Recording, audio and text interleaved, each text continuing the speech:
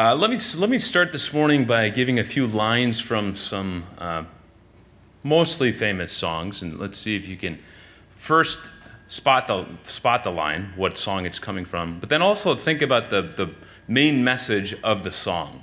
Okay, I'll give you a quick line. I'll give a little bit of melody. Don't expect much out of my melody, but here's the first line. When peace like a river attendeth my way.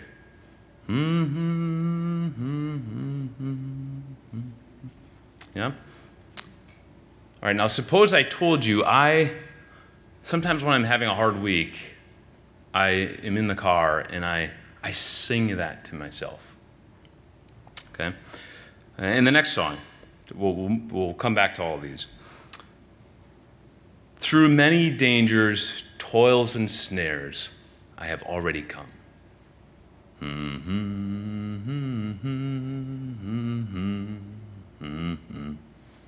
Okay, you got that one?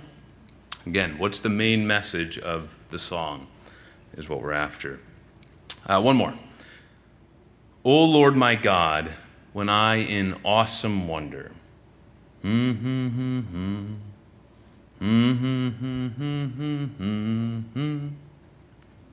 Again, what's the main point of the song? Now, what I'm trying to do is illustrate something here for us. For the first one, you might have caught, it is well with my soul. When peace like a river attendeth my way, when sorrows like sea billows roll. If I told you that I sing that song to myself when I'm having a hard week in the car, you might hear it and say, oh, he's letting his soul to know that regardless of the circumstances, I can be content because I have God. I know the Lord, and my soul can be well. Or the second one, if I was having a hard week and I sang the lines went through many toils and dangers and toils, through many dangers, whatever, you know the line better than I do, right? And if I said that, and that I sing that when I'm having a hard week, that comes from Amazing Grace. The idea would be that God's grace has brought me this far. His grace will get me to the end. And I lean on His grace today. I bank on it. He's going to get me through. Or if I was having a hard week and I sing the line, O Lord my God, when I in awesome wonder. It's simply like pausing to say, you know what? I'm going to praise God regardless of what's going on, right? How great thou art. You are great. Regardless of my circumstances, those might change, but you are great forever, right? What I'm trying to illustrate here is that all I have to do is give you a quick line, but and I told you I sing this line.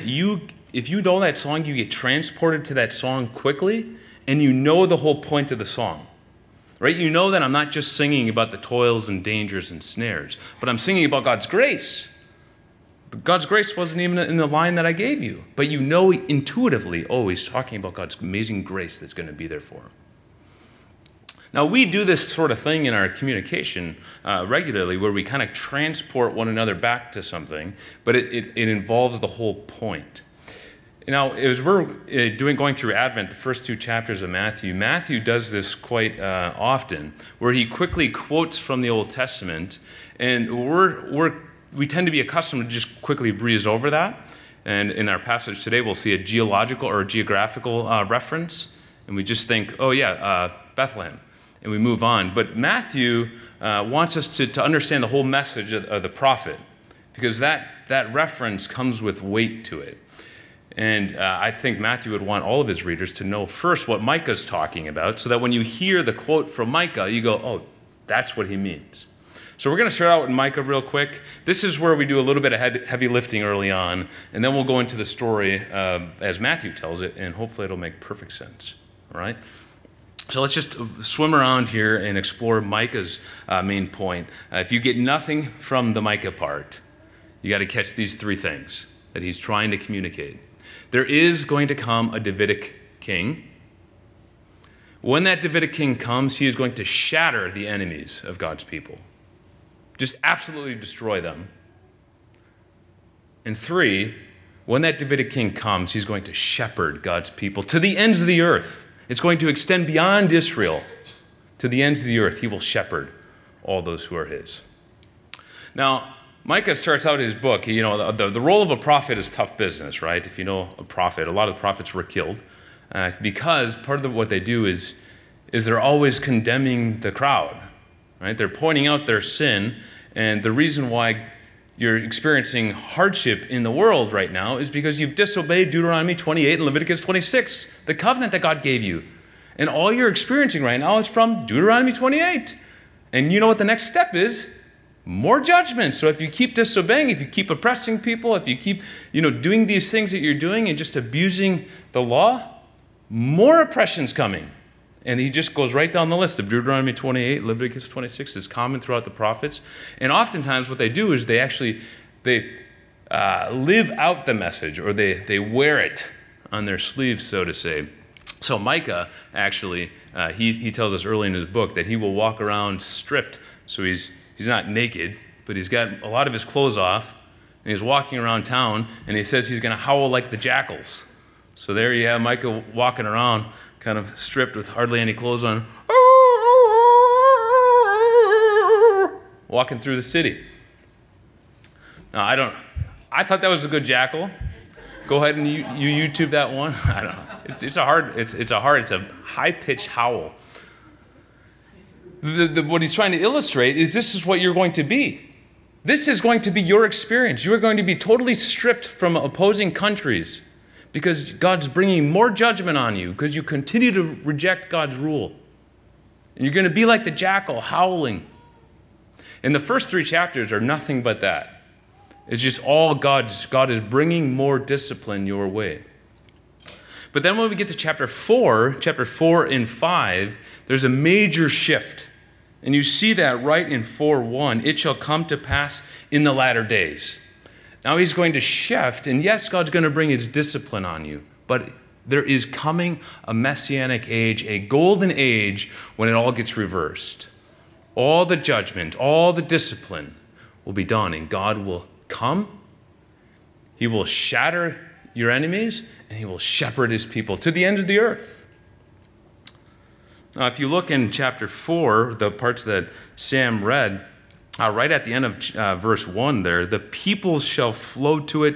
Many nations shall come and say, come, let us go up to the mountain of the Lord, to the house of the God of Jacob, and that he may teach us his ways, and that we may walk in his paths. He's talking about nations from far away. As the passage goes on, it talks about the law going out from Zion and many nations benefiting. So this is the idea of God lifting up Zion, or which is Israel, or more particular, the city of Jerusalem, holding it up, the unique dwelling place of God where God's people live, and God dwells with his people, and the voice of God will go out to the ends of the earth. This is the Abrahamic blessing coming to fruition. This is what Micah is pointing to. It's coming. God is going to bring a great reversal, a messianic age. Look at the word picture that he gives us in verse 3. Right in the middle, it says, they shall beat their swords into plowshares and their spears into pruning hooks. It's the idea of taking the metal, which is normally used for weapons, the swords, and they're going to be now harvest tools because there will be no more war. A time of peace is coming. It will be bliss. You won't need any weapons anymore because all the fighting will be done. And he continues on in verses 6 to 8 as well. Notice he says, verse 6, it starts off, in that day. At the end of verse 7, it says, the Lord will reign over them in Mount Zion, from this time forth and forever. Now, the thing of a passage like this is Israel, as they go through the years, they taste some of this.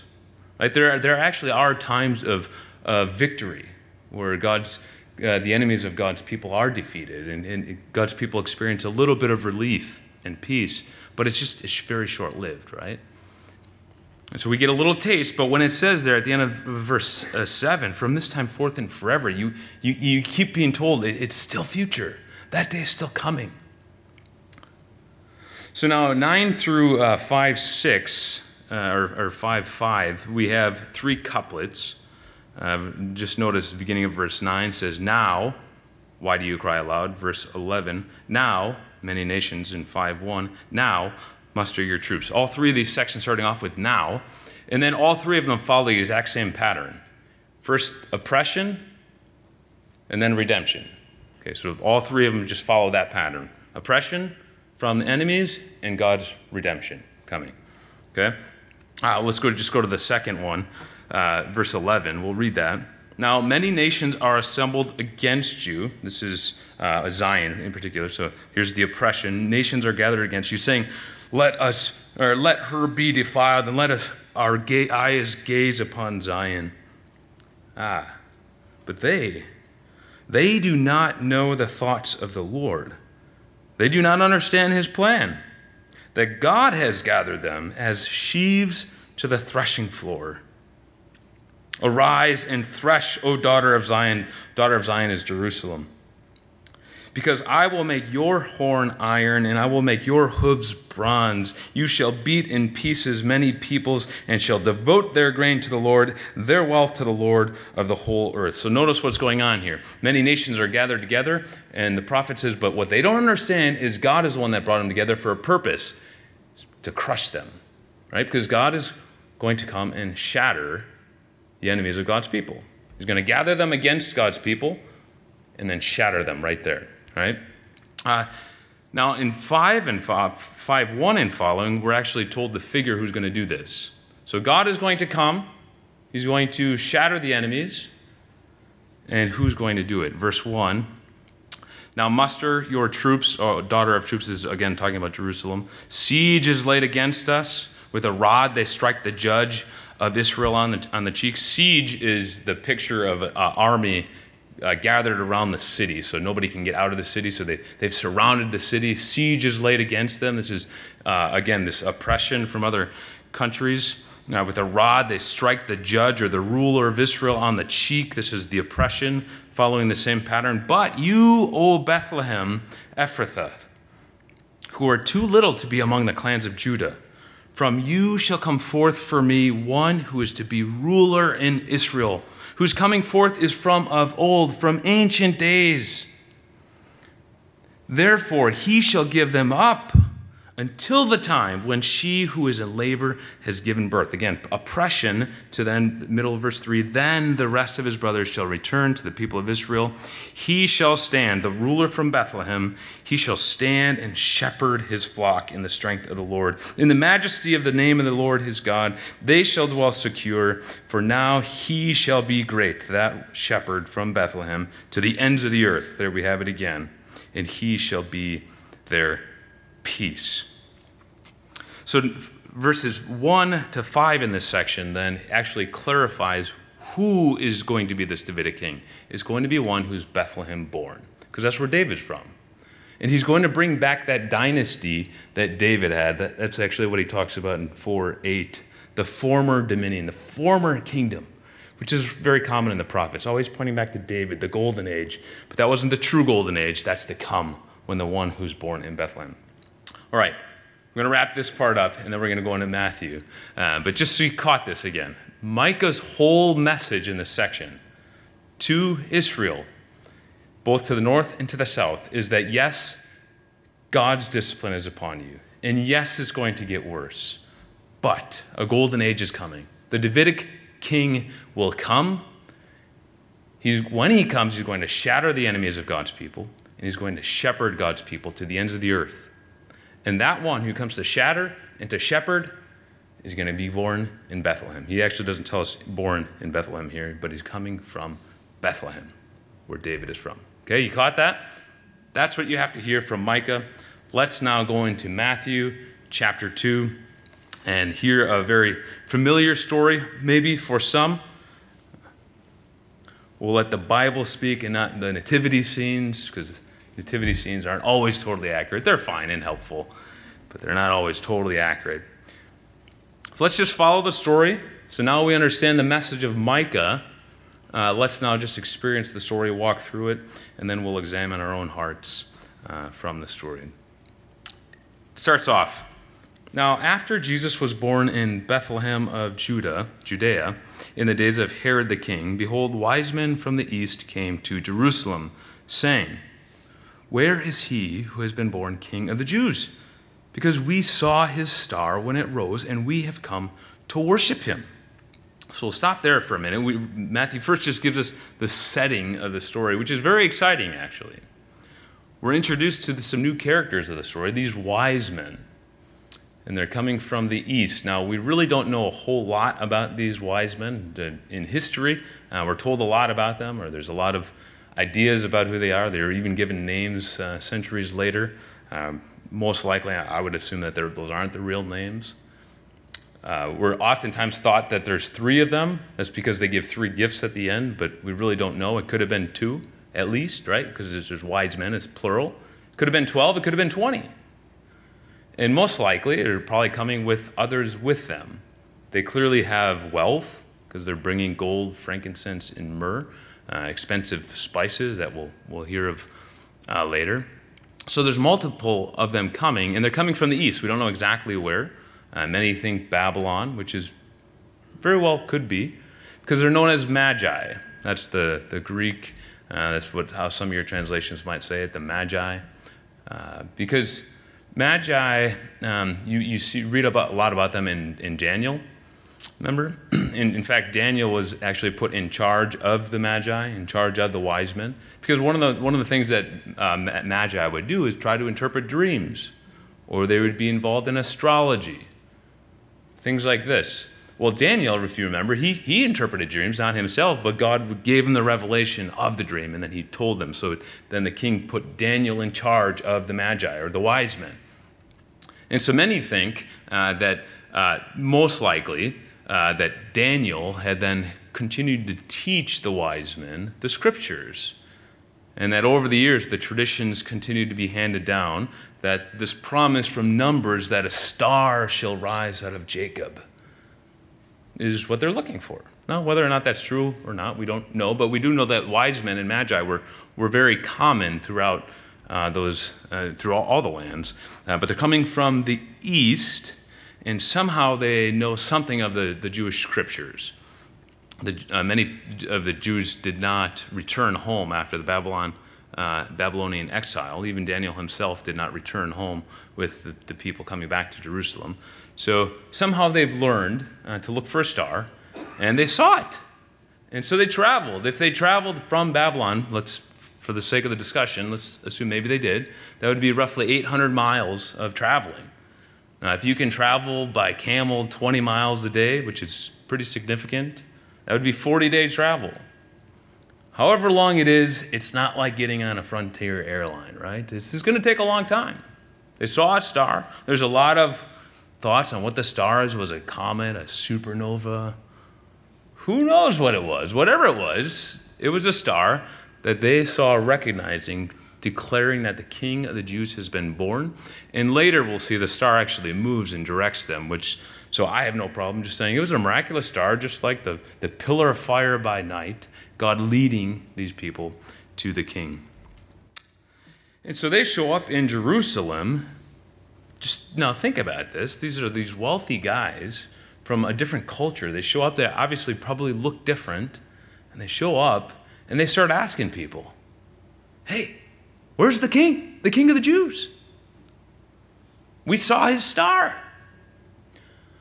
Now, in those days, Herod was actually known as king of the Jews because Herod was put as king over the Jewish people by the Roman government, and he was now the king over the Jews. So it is understandable why verse 3, we meet a big tension moment. It starts out exciting here. These wealthy guys come to visit Jesus, thinking Jerusalem must be the place because that's where the King of the Jews is, so the newborn King of the Jews would be. But we meet in verse 3 someone that's not so happy about this news. When Herod the king heard this, he was troubled, and all Jerusalem with him. Now, Herod in history, actually one of his superiors said that you'd be better off to be one of Herod's pigs than one of Herod's sons, because Herod had killed a couple of his sons. Because any kind of sniff that he had that someone wanted to take over his throne, he'd off him. He had multiple wives. He took out one of his favorite ones. because he felt threatened. He was a man full of paranoia. And so this was Herod the Great. He had done a lot of great infrastructure in the community. But in terms of guarding his throne, he was very paranoid. And he would kill people if he felt threatened. So when people then are going around and he catches wind of this, that, hey, there's these wealthy guys from the east came with these expensive gifts, and they're looking for the king of the Jews. They said he was born. You can bet he's not happy. He's feeling a little bit threatened. And then if you read there, it says all Jerusalem was troubled with him. Now, why would that be? Most likely, it's probably that Israel was troubled because they know who Herod is. And they know the type of guy he is. And they know when he gets bad news or he feels threatened, people die. Right? In fact, a couple paragraphs later, we're going to see that. He kills all the babies in Bethlehem, 2 years old and younger. He's trying to find this child. So it's most likely if you know someone that lives with someone that has a very bad temper or just is very hard to live with, you can kind of envision when they know when that person gets bad news, it's going to be a hard day, right? And so that's probably what the people of Israel are feeling right now. They're troubled as well. When Herod catches wind of this, what is he going to do? So that there's now tension in the air. Now, verse 4, Herod, then he assembles the chief priests and the scribes of the people. So these would be the leaders of the Jewish people, the men who know the scriptures, and all Jerusalem with him. So he gathers him. Now, I don't know if he's more gathering them, in trying to put on a show, or if he's angry. You got to try and envision that for yourself. He assembles the chief priests and the scribes of the people, and he inquired them where the Christ was to be born. So is he more saying, is he throwing stuff? Is he slamming on the table? Where is this baby? Tell me right now, where is this Christ supposed to be born? Or is he, hey, why don't you think about this with me? I heard that the new king is to be born. Do you know where he's supposed to be born? I don't know. You have to think about that yourself. They respond, though. They tell him, well, he's born in Bethlehem of Judea, because that's what the prophet wrote, the prophet Micah. And you, O Bethlehem, in the land of Judah, are by no means least among the rulers of Judah, for from you shall come a ruler who will shepherd my people Israel. So they just simply tell him, that's what Micah said, he's supposed to be born in Bethlehem, because this passage from Micah became very well known as the Messianic age, the ruler who's going to come from Bethlehem. Now, Matthew changes a little bit of the quote to help us understand part of the point here. He says, Bethlehem is by no means least among the rulers, where Micah said, Bethlehem's quite small. It's a know-nothing town. But Matthew's point is, yes, it's very small, but it's not insignificant because Messiah is coming from there. So he's actually saying the same thing on a different side of the coin. And then he adds this, who will shepherd my people, either emphasizing the kind of summation of the rest of the passage, or this also is a direct quote from 2 Samuel about David, that David will shepherd his people, just to make very clear, this is the Davidic king who's coming. And what happens when that Davidic king who's born from Bethlehem, when he comes, what is he going to do? Remember? Two things. He's going to shatter the enemies of God's people, and he's going to shepherd God's people to the ends of the earth. Okay, so now as the reader, I don't exactly know what the chief priest told Herod at that point, if they told him all that background, but as the reader, Matthew would want us to know that, and what it raises the expectation, and it raises the tension of the story. Because if there's tension in the story, we know, okay, Herod is not going to like this child, he's going to want to off this child, but what did Micah say? When that person comes, that figure, he's going to crush the enemies of God's people. So Herod might be going down here. And then he's going to shepherd God's people to the ends of the earth. So there's this tension and expectation raised in the reader as we read that. And then he continues on. So Herod then summons the wise men.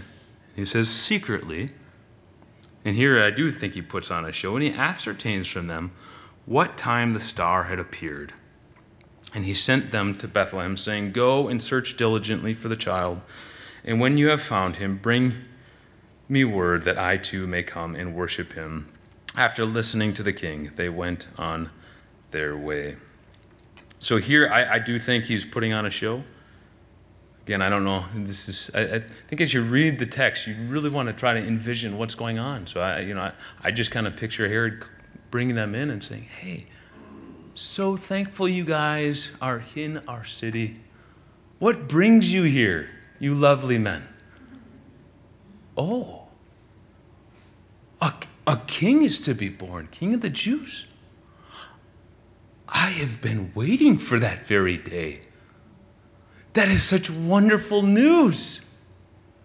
"Well, did you know that that king is supposed to come from Bethlehem?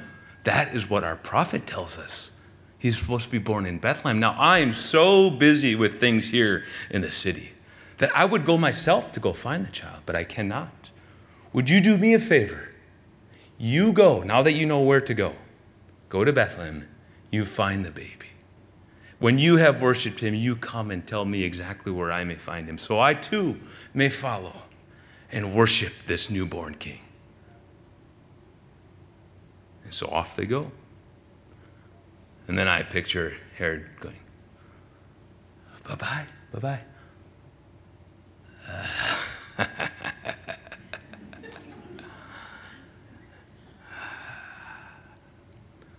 It's very sinister. Now, again, as the reader, there's a little tension in the air, right? Because there's excitement. Okay, they know where to find this baby.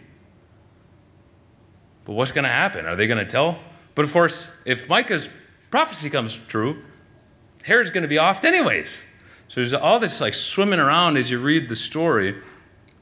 Verse 9, they left, they listened to the king, they go on their way, and behold, the star that they had seen, when it rose, now it actually moves. Before it was probably stationary in the sky, but now the star actually goes before them until it came to rest over the place where the child was. And when they saw the star, what would you do? This is a tradition, remember, like that has been handed down through centuries. They've probably heard of this as they grew up, to look for the star. Finally, the star appears. Now they've traveled. They have all these gifts. They show up in Jerusalem. They can't find the baby. Now they've been told where the child is. This star actually moves and guides them, finally stops at the place. Good night. Have you ever been on a long journey and you finally get there? Many of you know we like to drive to Florida. I think it's one of the greatest places on earth. We drive through the night, and I am so tired because I've driven all night. But there's something that happens, I feel it when I cross that border. Something happens. There's like this switch that happens. I'm here. Everybody's sleeping. I'm so full of joy because I'm here. These men have to be incredibly excited. Look at what the text says. He piles it on. They rejoiced. No. They rejoiced exceedingly. No. They rejoiced exceedingly with joy. No. They rejoiced exceedingly with great joy. What a scene this must have been. And then they go in the house and they saw the child with Mary, his mother. Now notice what Matthew does. When they saw the child, they were full of joy. And when they saw the baby, they lost it. They fell down and worshiped. Truly, they are wise men. They open up their treasures and they offer him gifts, royal gifts, gifts of gold, frankincense, myrrh. Regardless of whether or not these are supposed to represent anything or not, they are expensive gifts that you give to a superior. These men from the east come and they find the baby, they worship, and they offer these expensive gifts to the child. Now that is a scene of great joy. And now as the reader, the tension is through the roof. I mean, most questions have been answered now. They find the baby, they worship the child like true wise men do. But now what's going to happen? Is Herod going to come? And if Herod comes, is he going to destroy Herod? Or is Herod going to destroy him? What's going to happen? And there's a little bit of twist in the story. We now know that this Davidic king born from Bethlehem is indeed going to shepherd God's people to the ends of the earth. Even the men coming from the east, outside of Israel, is a little bit of hint of that, right? It's shepherding people outside of the Jewish descent. Okay, so we now know that. That is confirmed. He's coming from David. He's going to shepherd God's people to the end of the earth. What about shattering God's people? It doesn't happen. And being warned in a dream not to return to Herod, they departed to their own country by another way. We have a little bit of cliffhanger out there. What about shattering the enemies of God's people? Well, you have to read the rest of the story of Matthew. Because he did indeed come to crush the enemies of God's people. But it's not the Herod enemies. Because those aren't the real enemies. Those aren't the big enemies. There's a much bigger enemy out there. It's the enemies of sin and death. Those are the very enemies that he came to crush. Because here's the thing. The people enemies, the Herods of the world, that we feel are so big and massive, we could have total peace in our land and still go face the greater enemy and experience the judgment of God for all eternity. That's a terrible outcome. I mean, which would you rather have? Face physical enemies all your days on this pilgrimage and then actually get to face God and be welcomed in to peace and presence of the Lord forever? Or would you rather have peace on earth and then face God on Judgment Day and experience the wrath of God forever? The much greater enemy is sin and death, and that's the one that Jesus, remember, he says, my kingdom is not of this world. Yeah, there will come a day when those swords are made into pruning hooks. That's not now. Jesus came first to destroy the greater enemies of sin and death, to bring God's people back to himself, and so that one day, when we have our final time of closing our eyes, we will actually see God and be welcomed into his presence. Because of this king, the Davidic ruler from Bethlehem came and destroyed our greater enemy. He shattered him from the inside out, and he shepherds us through all of our days here. So I just want to understand what Matthew's trying to communicate here is simply saying, join the wise men in worshiping this Jesus, the Davidic king, Bethlehem born, the one who shatters our enemies and shepherds God's people to the end of the earth. The question is, how do we respond to this message? I don't know if Matthew's doing this or not. I think it lays out nice to just consider the characters in the story and ask, who do we most line up with? In the story, you have three main characters or three main people responding to Jesus, and we just ask, well, where are we? How do we line up? First, you have the Herods who want to dethrone Jesus. Make no mistake, Jesus is the king over all the universe, and Herod wants to dethrone Jesus. Herod feels threatened by the rule of Jesus. You see, Herod and those Herod-like want to rule their own world. They don't want Jesus over their kingdom, so they resist it. And maybe you're here this morning, and that is you. You hear the message of Jesus, you really don't want it. You don't want Jesus to be king over you. You really want to be the master of your own domain, the one who rules your own destiny. You're the one in control. You don't want someone else over you telling you what's right and what's wrong. That's all stuffy. Now, the thing is, you may get away with that for a decade, for 2 decades, for however long God graciously gives you breath. But you will indeed face this Jesus. And everything you stand on that feels so secure will one day be gone. It will be stripped away. And you will face this Jesus. And if that's you, I believe God would bring you here today to say there's a better way. There's a better way. It's to come under this king and submit to him and come under God's wing and under God's care. Let him be the shepherd and ruler of your life by confessing your sin before God, trusting in the death, burial, and resurrection of Jesus, and becoming one of his people. So there's the Herods. But then we also have the leaders of God's people. You know, they're you might call them, they want to share a throne. Made up that word, I think. I don't know. So Herod wanted to dethrone Jesus. The leaders of the Jewish people, they want to share a throne. Sort of like, hey, okay, Jesus, see, for them, they know the answers, right? Hey, where's Messiah supposed to be born? Well, right here, Bethlehem. Because I went to service.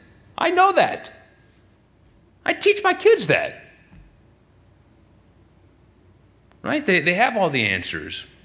But they really don't want Jesus to invade too much of their life, right? Now this can be believer and unbeliever alike, I would think. I mean, before I became a follower of Jesus, I remember about a month or so before, one of my coworkers, my boss, she asked me how I know it's going to be good for me when I die, and I said, well, because Jesus died for my sins. And I didn't worship Jesus at all, but I had the answer, had my card. Right? It's this idea that Jesus, okay, I'll say the right things about you, I like that, but I'm also going to be king, and there can be a little bit of overlap. But there's these other categories that, as long as you don't mess with my kingdom, I won't mess with your kingdom. Huh? So leave the parts of my schedule that I like. That's me to control. There's parts of my career, that's for me to choose. There's parts of my relationship, that's for me to choose. Or all sorts of things. Things that we really don't want Jesus to come in and invade our life too much. We just want to kind of share throne with Jesus. We can both be kings. Jesus won't have it. That's not part of the deal. He says, I will be the king. You will be my people, my servant. I will care for you. Now, the thing is, as much as we are afraid of that, that is great news. Jesus is trying to free us from ourselves. He looks at us and says, you'd make terrible kings. Haven't you seen what you do when you're in control? And of course, sin deceives us constantly, and we constantly run after wrong things, and we find ourselves in misery. So we're either like Herod and want to dethrone Jesus, or we want to just share the throne with Jesus, or maybe we want to be like the wise men and enthrone Jesus. In our hearts say, yes, Jesus is the king. And be willing to do it at great cost.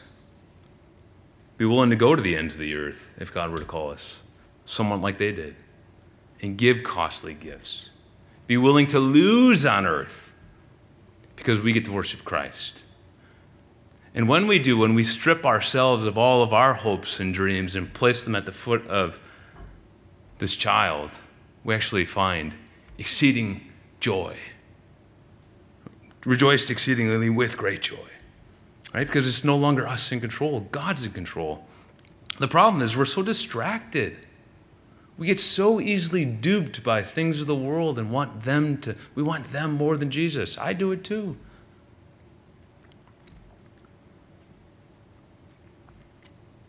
Right? Or we get so familiar that we don't think about it. We don't really think about the greater enemies of sin and death that has been destroyed. Brother and sister, do you realize that there is going to come a day you're going to close your eyelids for the last time on this earth? You're going to breathe one of those heavy breaths. Your family they'll look and they'll see that your soul is gone. And you're going to stand before King Jesus.